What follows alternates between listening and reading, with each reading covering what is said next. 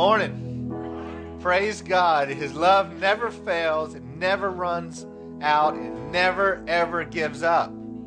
Oh, look, I got a word for us today. Here's the word. Are you ready for this? Enjoy this moment. Be here today. We come from a lot. We came from all kinds of stuff. If you're like me, you drove in here on 2 wheels, and I was pretty impressed with that, by the way. But we're here today. Enjoy this moment. Be right here. Soak it up. Let the Lord speak to you through His Scriptures. Let the Holy Spirit speak into your life through the preaching from our pastor and from our worship team here. Love it. Enjoy it, because this moment won't last forever. But while we got it, let's live it. We're here today.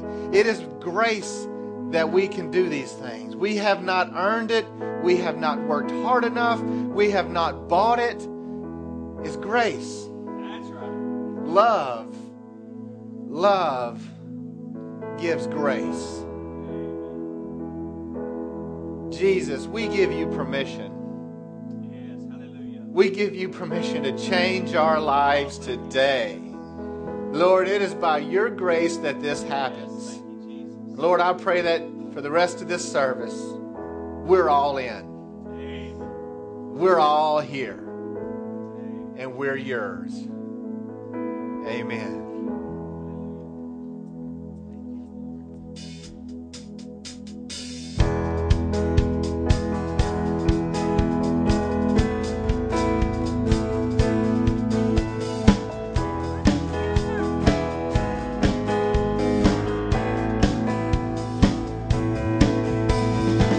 Great is your faithfulness, O God. You wrestle with the sinner's heart. You lead us by still water into mercy,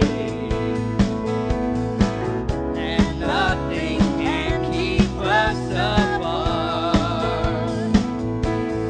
So remember your people, remember your children, remember your promise, oh God. Your grace is enough. Your grace is enough. Your grace is enough for me. Great is your love and justice, God. You use the weak to lead the strong. You lead us in the song of your salvation, and all your people sing along. So remember your people, remember your children, remember your promise, oh God. Your grace is enough. Your grace is enough. Your grace is enough for me. Your grace is enough. Your grace is enough. Your grace is enough for me. So remember your people, remember your children, remember your promise, oh God. Your grace is enough. Your grace is enough. Your grace is enough for me. Your grace is enough. Your grace is enough. Your grace is enough for me. Your grace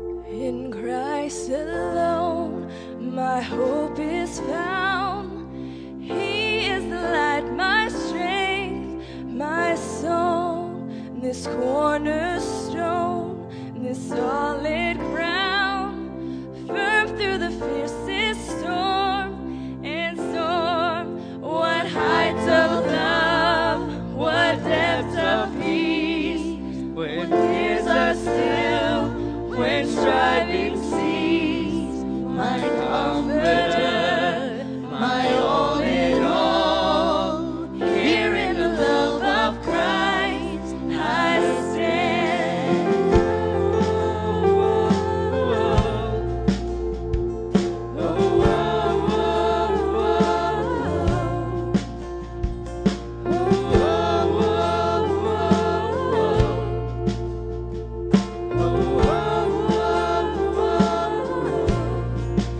There in the ground his body lay, light of the world by darkness slain, then bursting forth in glorious day, help from the grave he rose again. And as he stands in victory, since curse has lost its grip on me, for I am his and he is mine, bought with the precious blood of Christ.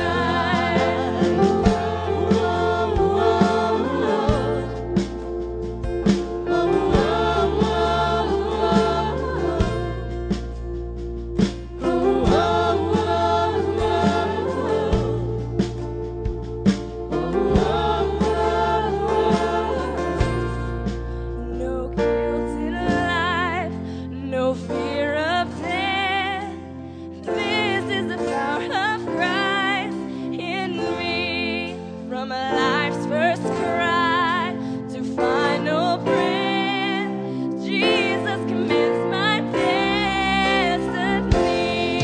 No power of earth, no scheme of man can ever pluck me from his hand, till he returns or calls me home. Here in the power of Christ I'll stand.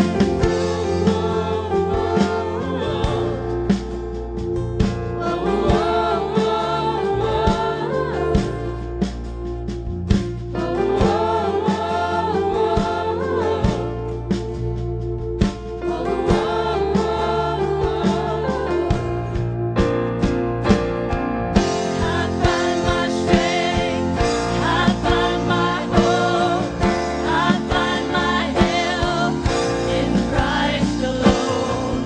When fear assails, when darkness falls, I find my peace in Christ alone. I give my life, I give my Lord, I sing my song to Christ alone. The King of Kings and Lord of Lords, all heaven sings to Christ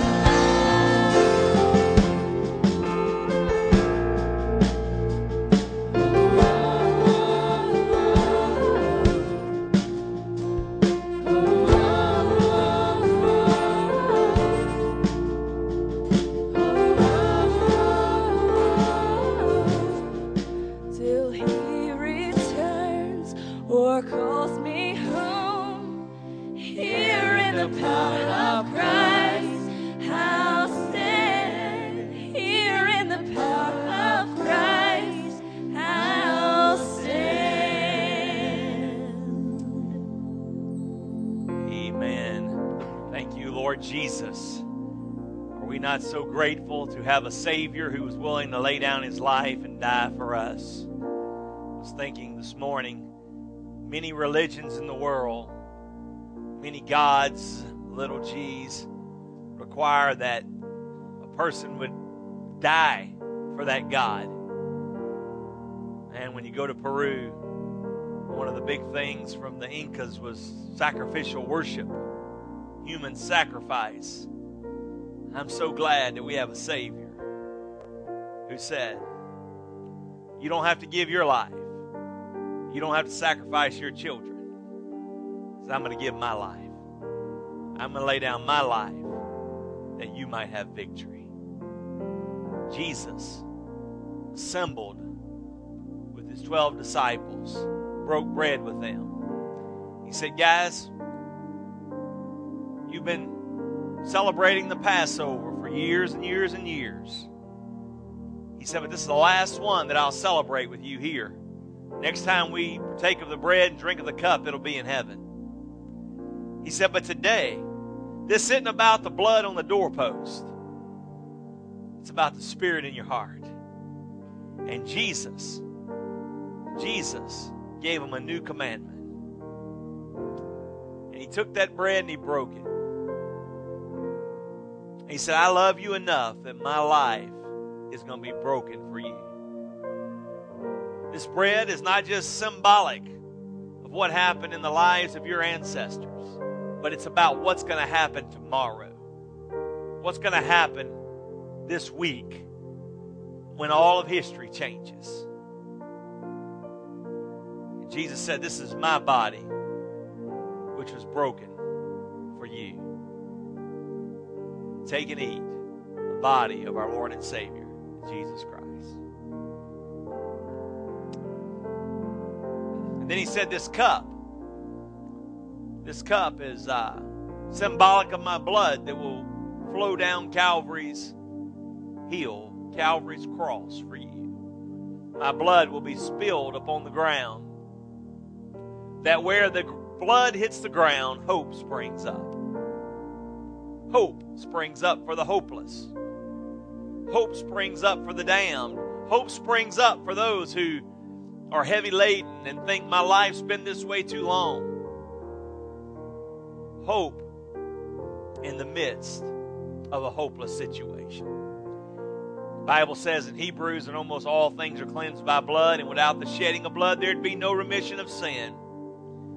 God gave up his very best to shed his blood that we might be free.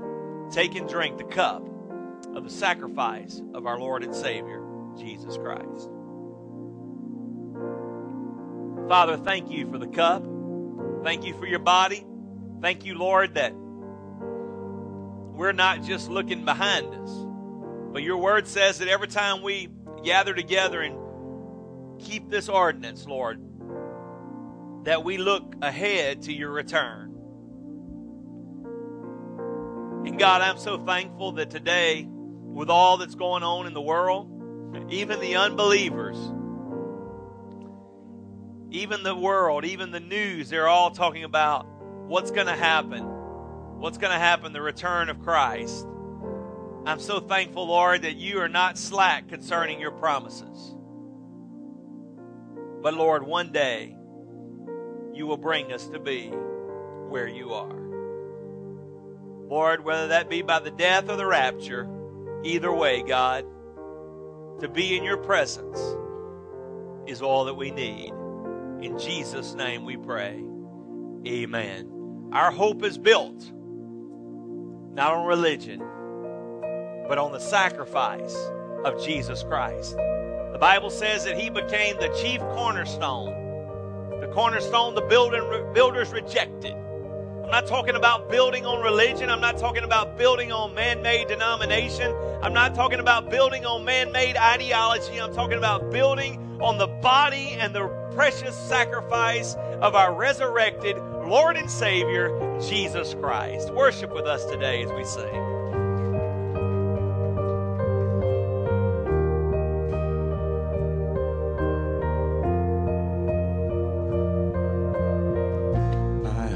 Is built on nothing less than Jesus' blood and righteousness. I dare not trust the sweetest frame, but wholly trust in Jesus' name.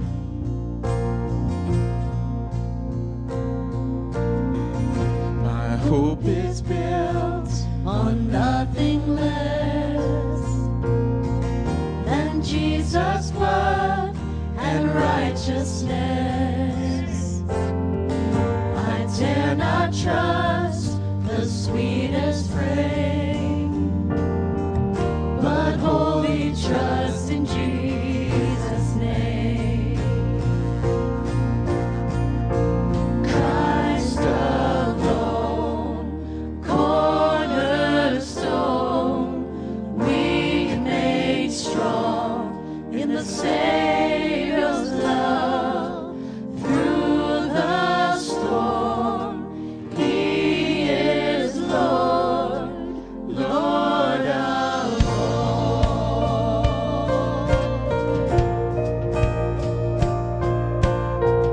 When darkness seems to Hide His face, I rest on His unchanging grace. In every high and stormy gale, my anchor holds within the veil. My anchor holds within the veil.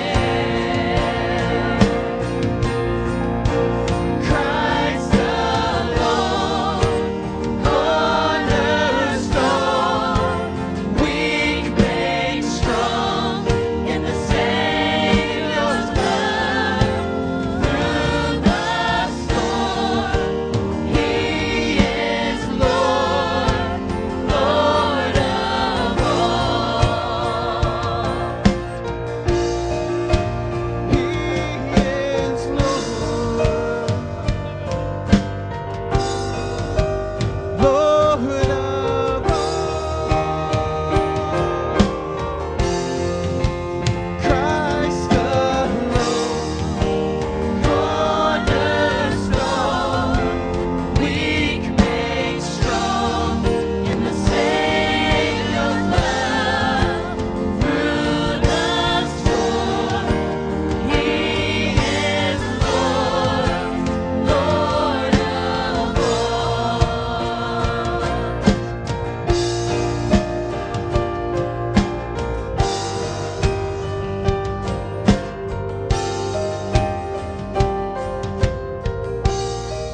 shall come with trumpet sound. Oh, may I then In Him be found, dressed in His righteousness alone, faultless stand before the throne. Christ alone, cornerstone, weak made strong in the Savior's love. Through the storm, He is Lord, Lord of all.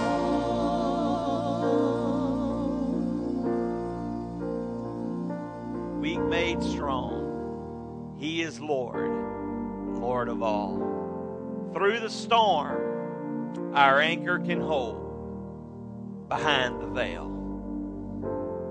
Wow.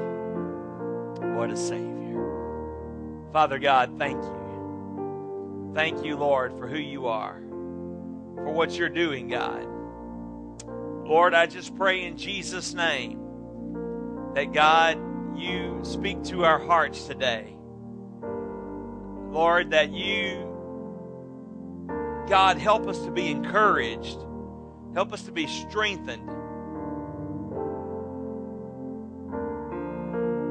God, I pray for anybody that walked in here in the middle of a storm today, that, God, their life would be so transformed in this service by the power of your resurrection. I pray, Lord, that they would realize that their lifeline is tied off to your throne, Lord. And that, God, we can weather any storm that comes against us. Now, Father God, in the name of Jesus, thank you for who you are, for what you're going to do in our lives today. In Jesus' name we pray. Amen. You may be seated today, church. Wow. Amen. Thank the Lord Jesus for what He's up to in our hearts and our lives. We are on our third sermon today, on our new sermon series, I Need to Change.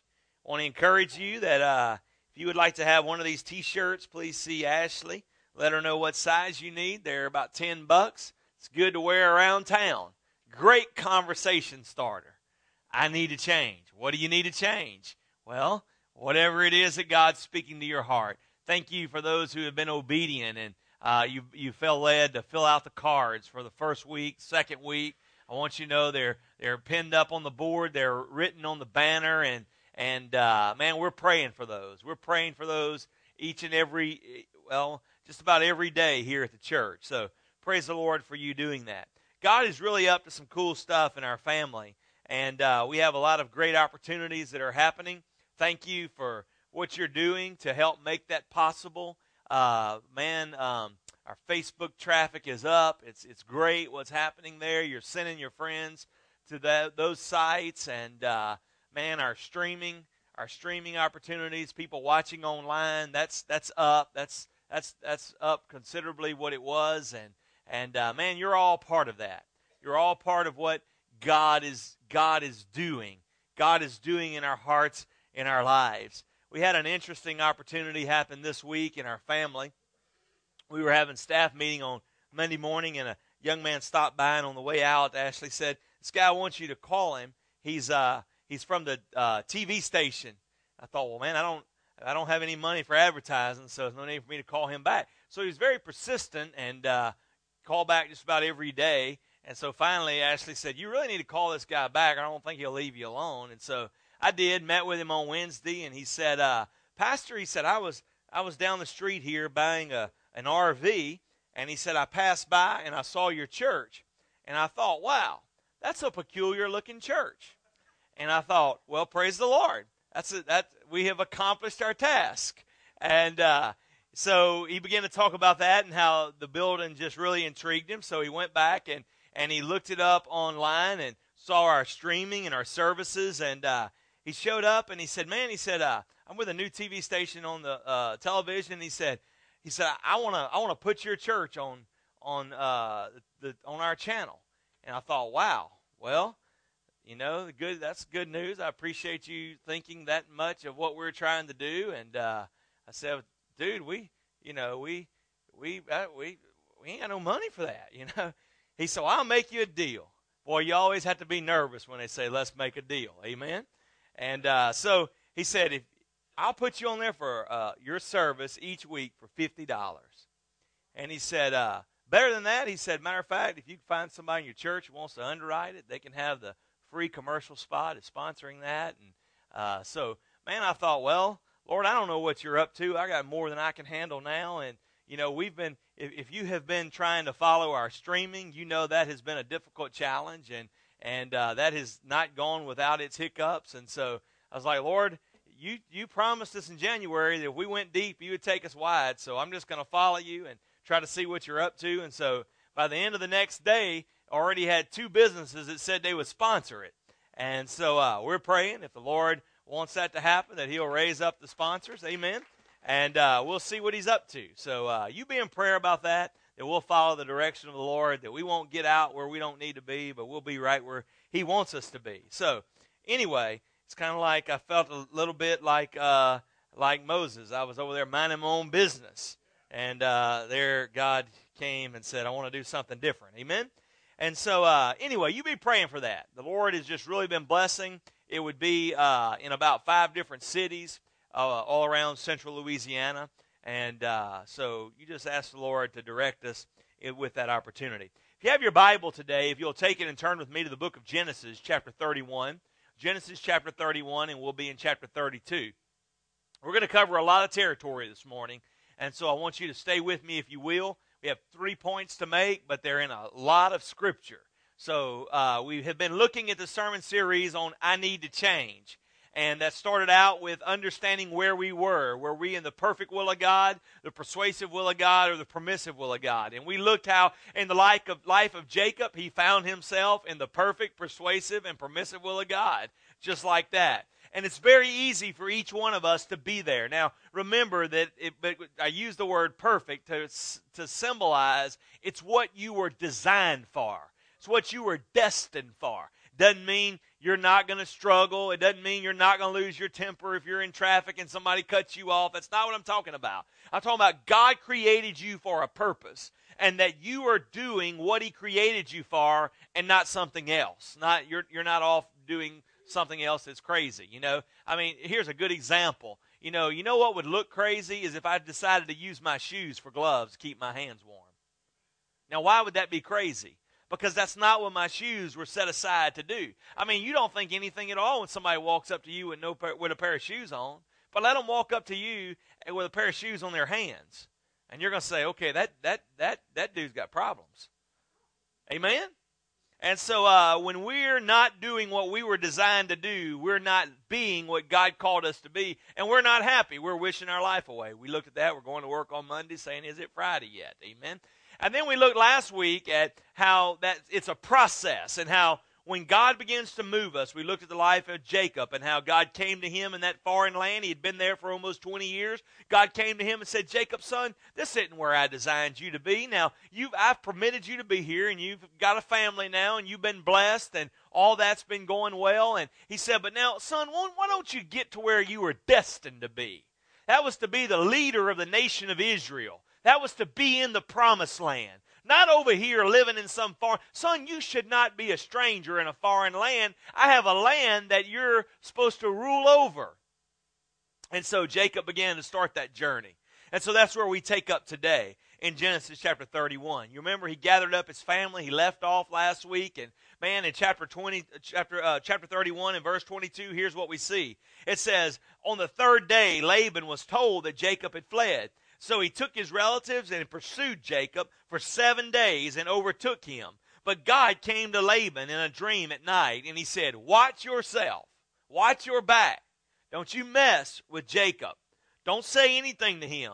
Don't say good things, don't say bad things. When Laban overtook Jacob, Jacob had pitched his tent in the hill country, and Laban had pitched his tent there also not far away. Verse 26 says, then Laban said to Jacob, son, what have you done? What have you done? Why have you deceived me and taken my daughters away like prisoners of war? Why did you secretly flee from me, deceive me, and not tell me? I would have, if you'd have told me, I'd have sent you away, man, with joy and singing and tambourines. But you didn't even let me kiss my grandchildren. Oh, man. Boy, can you grandparents say amen? Well, mercy. Messing with his grandkids. You know how grand they are? If you could have had them first, you'd have never had kids. That's what I had a couple of grandparents tell me. Amen. And so my mom's giving me the thumbs up. Amen. You know why? It's like one old man told me. He said, man, I've been all around the world. He said, I've seen the lights of Paris. I've seen the lights of Rome. But the best lights I ever seen is when those children come take those grandkids home. It's because they can go home. Amen. I digress. Amen. That's why they're grand. Amen. All right. Sorry about that. Move along. All right. I could do you great harm, but last night the Lord came to me, and he said, man, don't you mess with Jacob. Look at verse 30. Now you have gone off because you long for your father, but why did you steal my gods? Why did you steal my gods? Look at that in verse 30. Why did you steal my gods?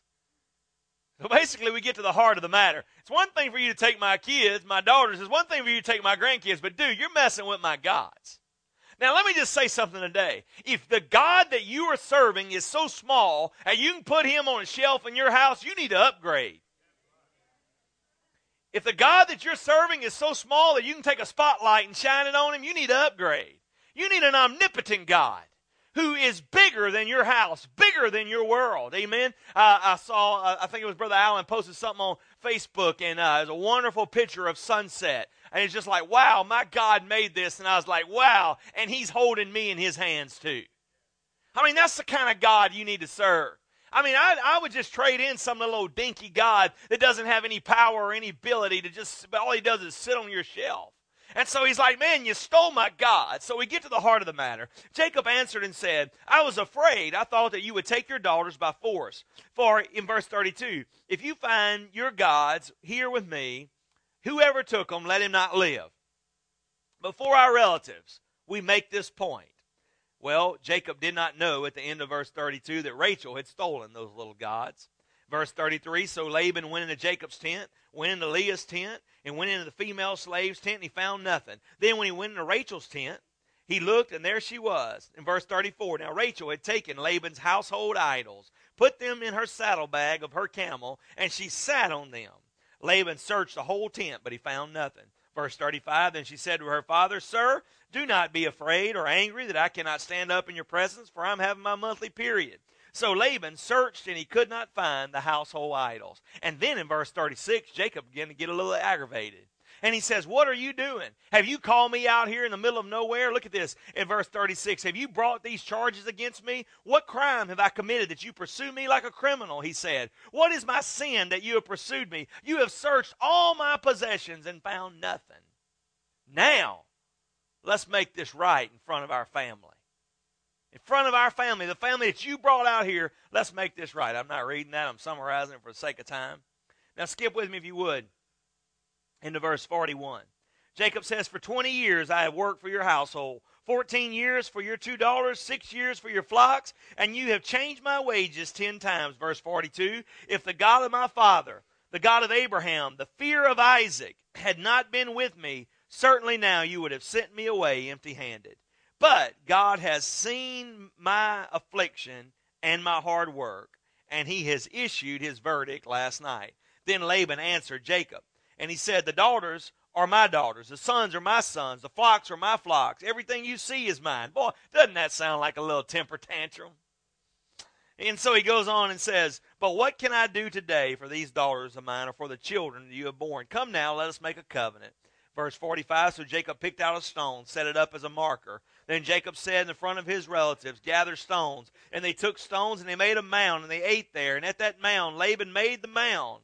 And Jacob named it Galeed. And then Laban said, the mound is a witness between me and you today. Therefore, this place is also called Mizpah, for it is a watchtower between me and you. May the Lord watch between me and you.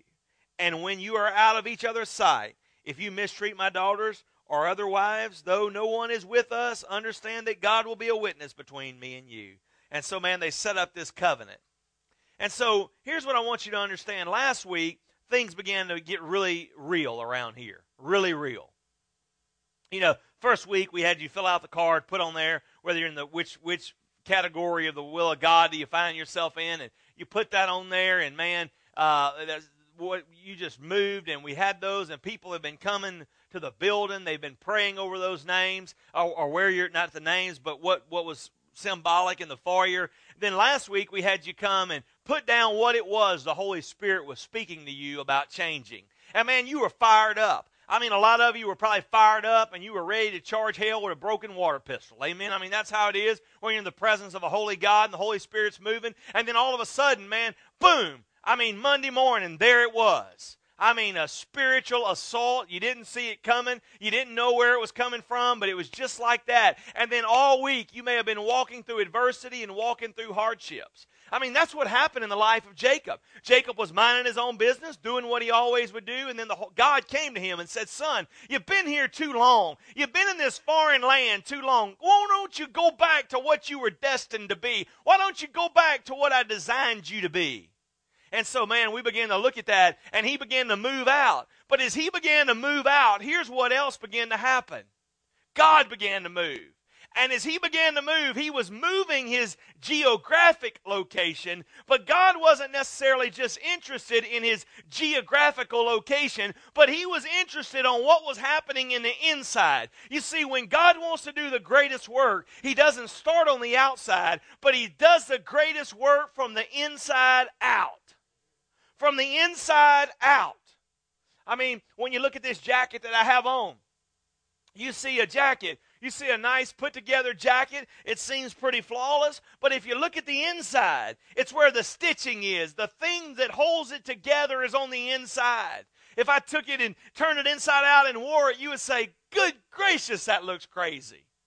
But it's the stitching that holds it together. And what holds us together is not on the outside, but it's on the inside of us. And what God is wanting to do in our hearts and our lives is take you to what you were destined to be. God's not just trying to shake things up in your life. You're not just trying to change, but what you are doing is God is transforming you from the inside out.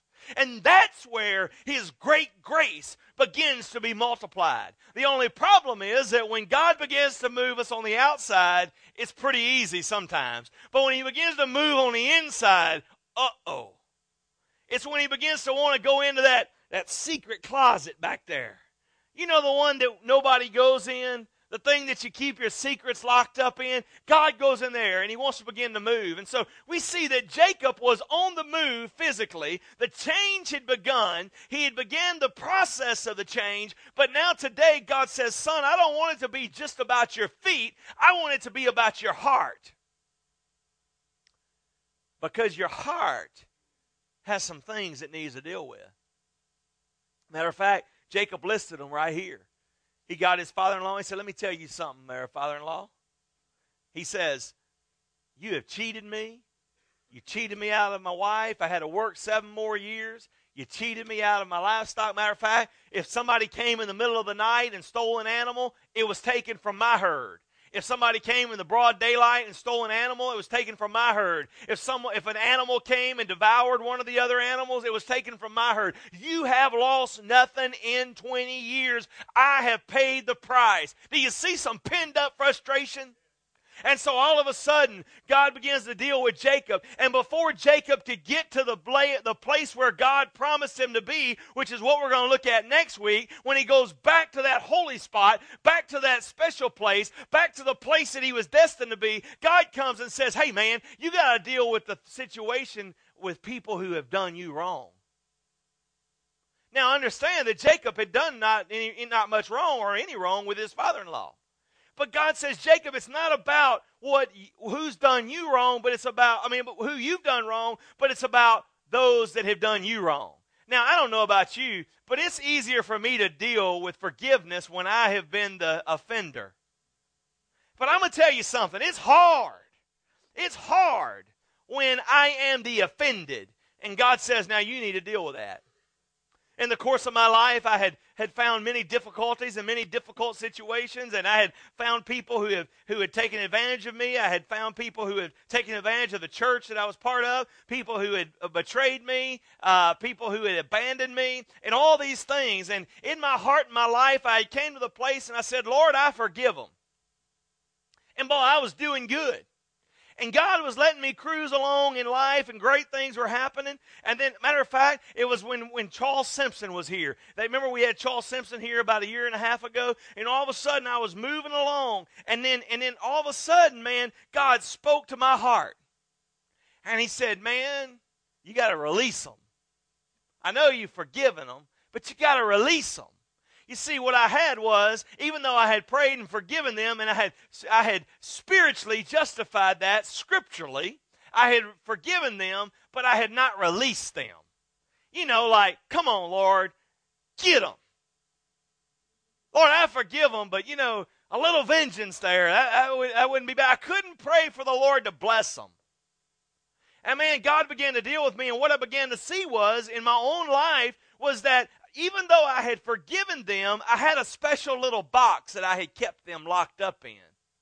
And I didn't want them to live under the manifold blessings of God, because in my heart I felt like they didn't deserve it. And they didn't. But neither did I. Neither did I. I don't deserve one stinking blessing. The only reason I get the blessings that I do is because of the grace of God that has been multiplied exceedingly and abundantly, more than I could ever think or ask. And so when God began to deal with me, He said, son, you got to make that right. You got to make that right with those people. And so God came to Jacob and He said, Jacob, son, you got to make things right with your father-in-law. And what I want you to understand, that when you begin to start that journey, sometimes in your life, God's going to come to you and He's going to say, son, you got to deal with this issue. You got to make this right with your family. You got to make this right with your father-in-law who had offended you, who had taken advantage of you. God came to Laban and he said, you just leave that boy alone. But he didn't tell him, go ask him for his forgiveness. He came to Jacob and began to tell Jacob, you have got to release this and you have got to let it go. God's wanting to move Jacob to the next level. I want you to understand something about climbing a ladder and going to the next level. You can't do it with a lot of stuff in your hands. You can't do it with a lot of stuff in your hands.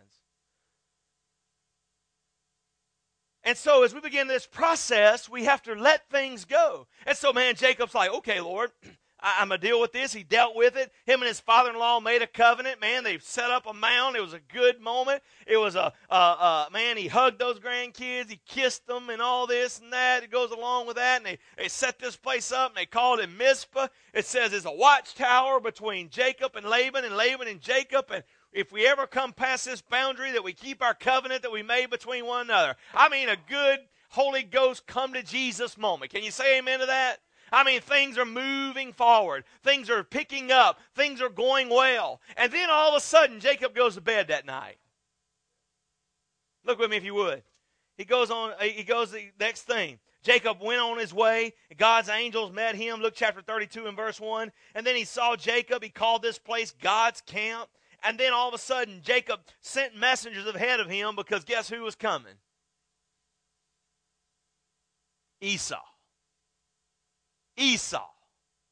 I mean, Jacob's over here dealing with his father-in-law, Laban, making that right, and all of a sudden he turns around and he starts the journey, and guess who's looking at him? What I want you to understand is between Jacob and the promised land stood a manly man named Esau. And he's like, boy, before I can ever get to the place that God promised me to be, I got to go through Esau. Now, understand that Jacob had not seen Esau in 20 years. So, I mean, a lot can change in 20 years. Can I get a witness? I mean, if not, go home and get some pictures out and look at them. But these two men had changed from being boys to men. Jacob was no longer that little old sissy boy that was running around his mama's house doing feminine things. He had turned into a man's man. He was ruling and leading flocks. He was a herdsman. He had become a full-grown man of God. And Esau also had matured. Matter of fact, if you look at this, Jacob in the next few verses sends his servants with a package ahead of him and to try to find favor. And so when his servants come back, look at what he says in verse 4.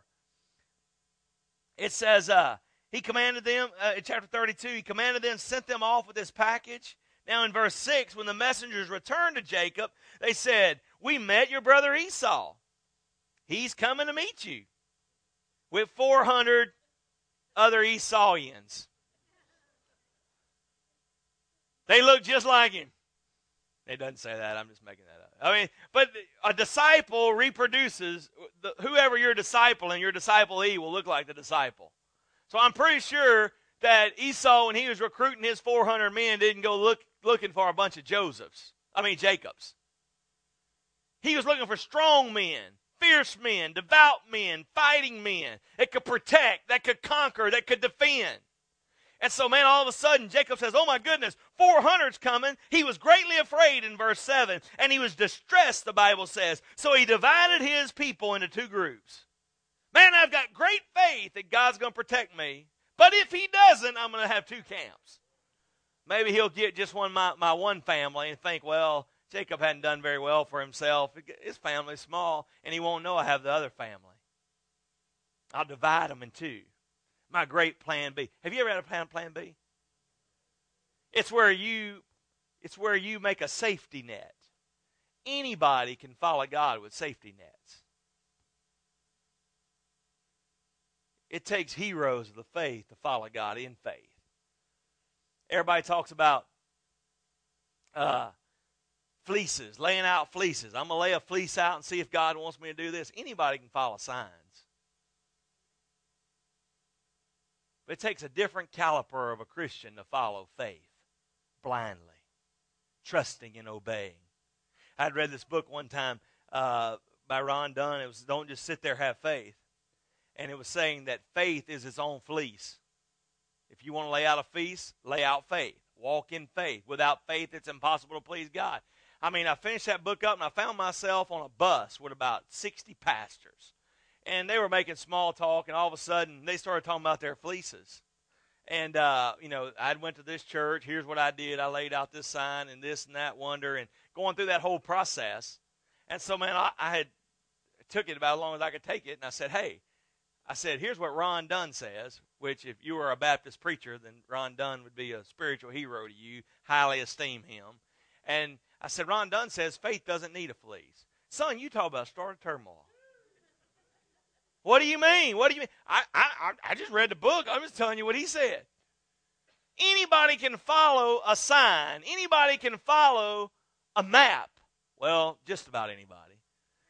But it takes great heroes of courage, backbone, zeal, and spiritual fortitude to follow blind faith, saying, Lord, nothing in my hand I am bringing, but simply to your cross I am clinging. Lord, wherever you lead, I will follow. Though sometimes you lead through waters deep, trials fall across my way. Though sometimes the path seems rough and steep, but Lord, I see your footprints all the way. Jesus, Jesus, Jesus, sweetest name I know, fills my every longing, keeps me singing as I go.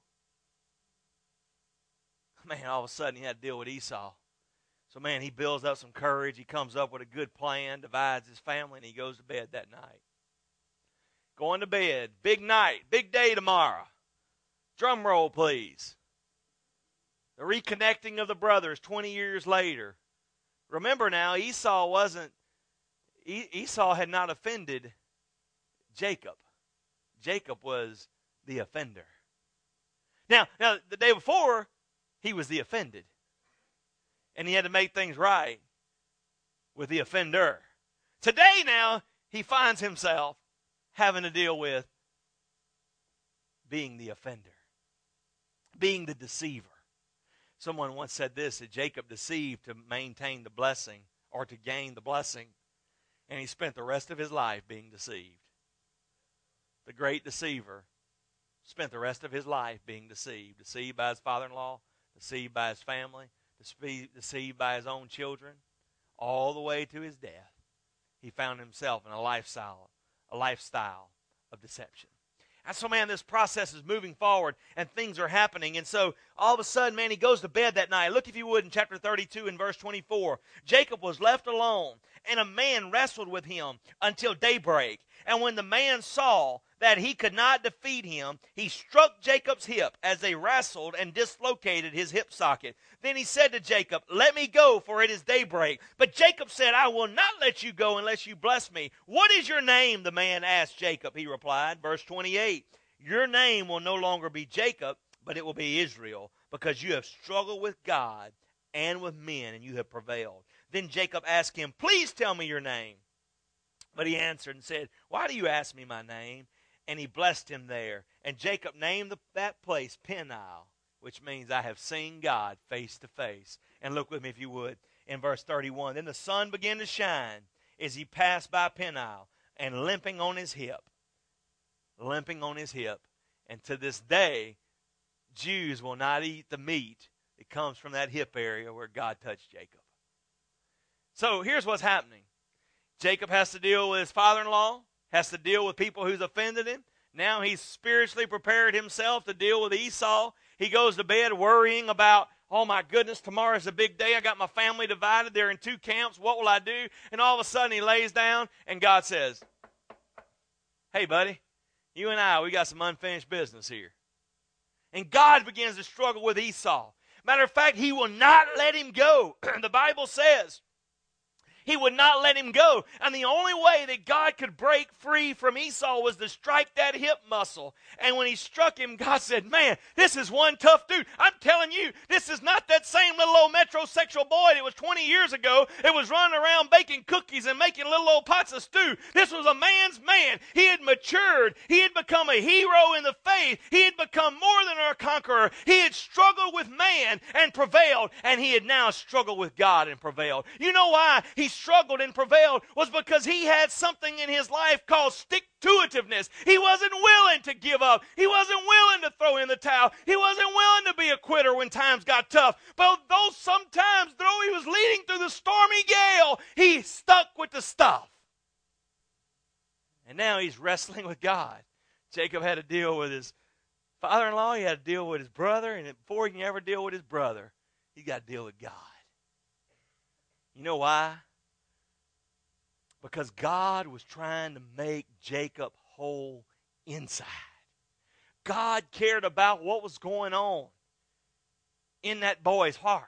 Oh, yes, he may have matured and become a man's man, but I want you to know that when God looks inside of us, he doesn't see us as some big manly man. He sees us as the little boy that he created us to be, the little boy that he loved, the little boy that he anointed, the little boy that he had separated, the little boy that he had poured out his blessing on. And I want you to know something today. I don't care what happens to you. I don't care what the world does. You stick with the stuff. You go through the fire. You remain faithful to the call of God on your life. Don't throw in your inheritance. Don't throw in your towel. Though people betray you, though people sell you, stick with the stuff. And I'll tell you, before you make that big, long plight, God will show up and begin to deal with you. And Jacob had to get things right with God. And he wrestled with him, and God blessed him. He blessed him inwardly by doing a work in his life. He blessed him in his heart. He blessed him outwardly to all the nations, that his name would no longer be Jacob, but he would be called Israel. And then most of all, the Bible says that when the sun began to rise, Jacob was down there by the riverbank, and when the sun began to rise, he began to limp away. God blessed him physically and touched his body with an infirmity. And the Bible says Jacob walked with a limp the rest of his life. I'm going to tell you something. And sometimes when God begins to transform us inwardly, it will transform us externally. Sometimes God will change us physically. Sometimes when you wrestle with God and you don't give up, you have scars in your life. Paul wrote it this way: I bear in my body the marks of the cross. And you know what that word marks means in the Greek? It means stigma. And you know what it meant to have a stigma in your life? It meant that you were close to the King. And I want you to know something, honey, that if you decide to be a warrior for God, a person who's on the front line making a difference for the glory of God, you will bear in your soul and in your body marks for staying close to the King. You know what the absence of marks means? The absence of conflict. Means you were nowhere close. And so, man, Jacob deals with his father-in-law. In the middle of dealing with his brother, he's got to deal with God. But when he deals with God, God gives him a word. He says, Jacob, son, I know everything your father-in-law has done to you. I know what happened between you and Esau. I know what happened between you and your brother-in-laws. Son, you have wrestled with man. You have struggled with man. And you prevailed every time that a man came against you. Man, you prevailed. He said, but you know what? You have wrestled with God and you have prevailed. And I am telling you that what you need in your life more than reading tomorrow's horoscope is you need a word from God. If you will get a word from God, you can make it through the storms of life. If you do not get a word from God, your life will end up turned upside down and you will become hard-hearted. You'll become calloused. You'll become all things that the world portrays broken people to be. God's not interested in you being broken. God is interested in you being whole. God's not interested in you being religious. God's interested in a relationship with you. God doesn't care what your last name is. He cares that you're part of His body of Christ. And I say that to mean this: God doesn't love somebody who has a name of great significance, of great financial power, of great political power. They are no greater in God's kingdom than you are. The only difference is, are you willing to make the difference? And then he got to deal with his brother. Look at chapter 33. The next day, here comes his 400 men in verse 1. But look at what verse 4 says. But Esau ran to meet him, and he hugged him. He threw his arms around him, and he kissed him. And they sat out there and they wept. When Esau looked up and saw the women and children, he asked, "Are these with you?" And he answered, "The children God has graciously given your servant." And then they all came down and bowed down. So Esau said, "What do you mean by this whole procession that I met?" He said, "Son, I want to find favor with you." Verse 9, "I have enough, my brother," Esau said. "You keep what you have." Verse 10, but Jacob said, "No, please, if I have found favor with you, take this gift from my hand. For indeed I have seen your face, and it is like seeing the face of God." Jacob made things right with his father-in-law. He made things right with God. He made things right with himself. See, when Jacob had to go deal with Esau, that's what it was about, making things right with himself. God did not want Jacob to live one more day under the curse of being a deceiver in his own heart. You know what I'm talking about. God's forgiven some of you of some of your sins, but you hadn't forgiven yourself. God, you bring that back up to God, He doesn't even know what you're talking about. I love that old song, said, "What sins are you talking about? I don't remember them anymore. From the book of life, they've been blotted out. I don't remember them anymore." And you bring that mess back up, and we live under self-condemnation. God's like, "I have set you free by the blood. And he who the Son has set free is free indeed." And Jacob got to make things right with his brother. Well, that'll bless you. And making things right with his brother, he was able to cross the highest mountain to get to the place God destined him to be. Can I ask you a question in closing? What's keeping you from what you were destined to be? What God wired you to be. What He wired you to be. What's keeping you from that? What's keeping you pinned up? What's keeping you from thriving? What's got you wishing your life away? What is it today? The last couple of weeks, we've had you write on these cards what it is. Evaluating where you are spiritually. Evaluating whether you were in the perfect, permissive, persuasive will of God. And then last week, writing down what God spoke to your heart that you needed to change. I told Will after I got through praying over some of those names on Monday, or some of those statements on Monday that are pinned up in our foyer, I told him, I said, "Brother, it's getting real. People's getting honest with themselves. What is it? What is it that's holding you back?" For Jacob, it was Esau. And he had to deal with forgiveness. I'm going to tell you, before you can ever really get to where God's got you, where He has you to be, you got to deal with some issues. You may have to forgive somebody who's offended you. You may have to forgive somebody that you've offended. You may have to get along with God and say, "God, I am so sorry I broke your heart. I am so sorry that when times got tough, I walked out.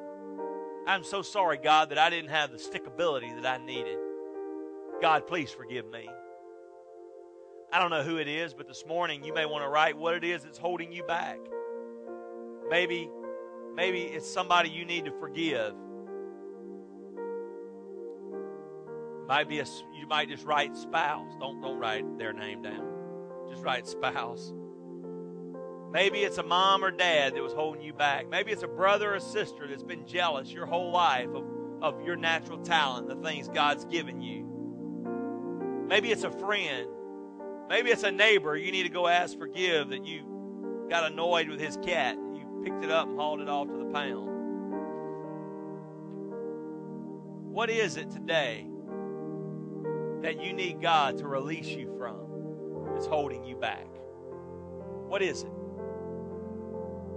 What are you holding other people accountable to that's already asked for that forgiveness, but you won't let it go? What is that sin that you've already asked God to forgive you of and you won't let it go? Write it down. Write it down. Why do I want you to write it down? Because this isn't pretty, but it's just like when you nauseate and you throw up. You feel better after you do. It's the beginning of the process. The second reason, because I am telling you there are people praying over these cards during the week.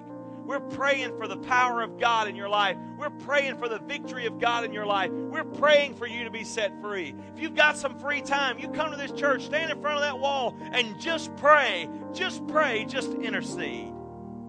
God's trying to make a difference in people's lives, and all of hell is trying to keep it from happening. I remember in my life, I thought I had forgiven everybody who had done me wrong.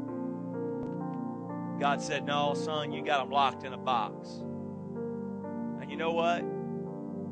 God said, son, I want you to write them a letter and set them free. I want you to tell them that you're praying that I bless them, that they are blessed. He had me go and buy a bunch of blank keys. I put those keys in that envelope and I said, this is the key. This is the key to the box. Even though it's an imaginary box in my mind, this key is symbolic of the box that I've kept you locked up in. 9 letters I had to write. Not one of them was I the offender. Every one I was offended. And I called Pastor Matt that week. And I said, Pastor Matt, I'm doing something very difficult. I need you to pray for me that my faith doesn't fail. And he said, Pastor Brad, I can't believe this. I'm having to do the same thing this week. Please pray for me. I'm on my way to Lafayette right now to make something right with somebody. Folks, listen. You know why you have an anemic Christian life? Because there's things that are standing between you and the victory. Between you and the thing that God created you to be. As your pastor today, I am encouraging you. Get it out. Get rid of it. Lay it on the altar. Write it down. Turn it upside down. Say, Pastor, this is what I need to change. The changing has begun. The changing is underway. The question is, will you pull it out of the oven before it's all the way baked? Or will you be patient and let it stay before the Lord? Father God, in the name of Jesus, I know you're touching hearts. I know you're changing lives today. God, I pray right now, Lord, I know the Holy Ghost of God is dealing with people. But Lord, also I know the devil is too. He's trying to keep victory from happening. And God, I just pray right now in Jesus' name that God, you just set them free. Lord, that you just have your way in their lives. Lord, may you walk in victory. God, may victory happen today. May the process continue as these brothers and sisters in Christ are taking hold of the change. Could you have your way? In Jesus' name we pray.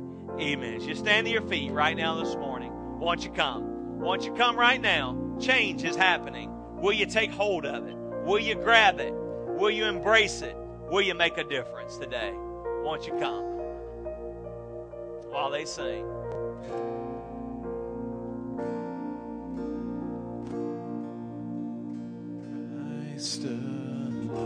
Oh, won't you come? He's the cornerstone. Come build on it. Won't you come? In the Savior's love through the storm. Won't you come? I'm not trying to make you religious. I want you to have a relationship with God. Christ alone. Won't you come? Just let the Holy Spirit speak to you today. In the Savior's love through the What are you not forgiving yourself of that God's already forgiven you of? Come write that down. Make a difference. Let God speak to your heart.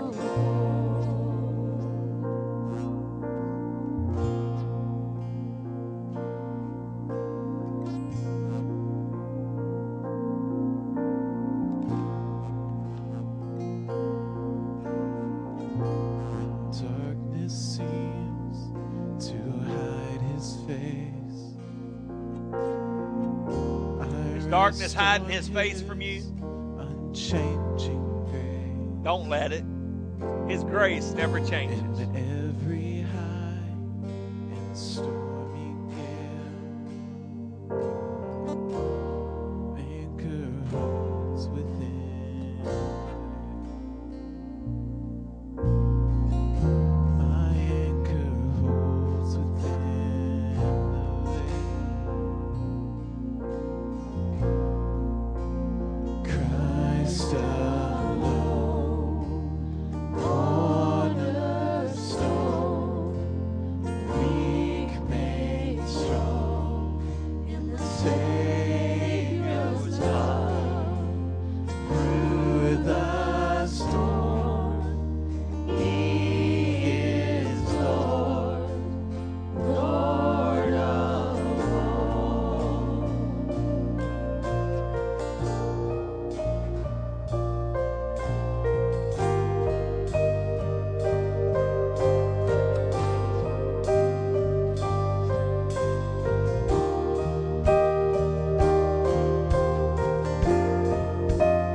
Christ alone, cornerstone,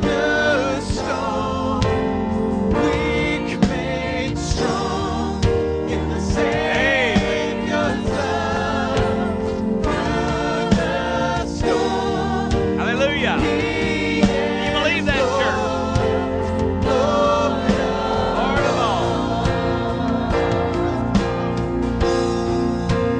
Christ alone, cornerstone, weak made strong in the Savior's love. Through the storm, He is Lord, Lord of all. Hallelujah. Do you believe that, church? Do you believe that you are changing? We started out with I need to change. Do you believe the changing has begun? Are you taking hold of it today? Are you ready to change lanes? Are you ready to make a difference? Are you ready to thrive and not survive? Cast yourself at the mercy of the Lord, because His mercies are new every morning. Hallelujah. Thank you, Jesus.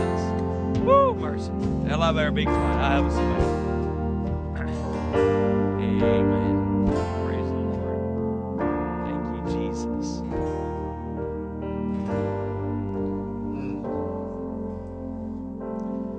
As we continue to worship and begin to wind down, I just want to call your attention to one thing, and this is also the time that we do offering. Come and have this available for you to drop your offerings here.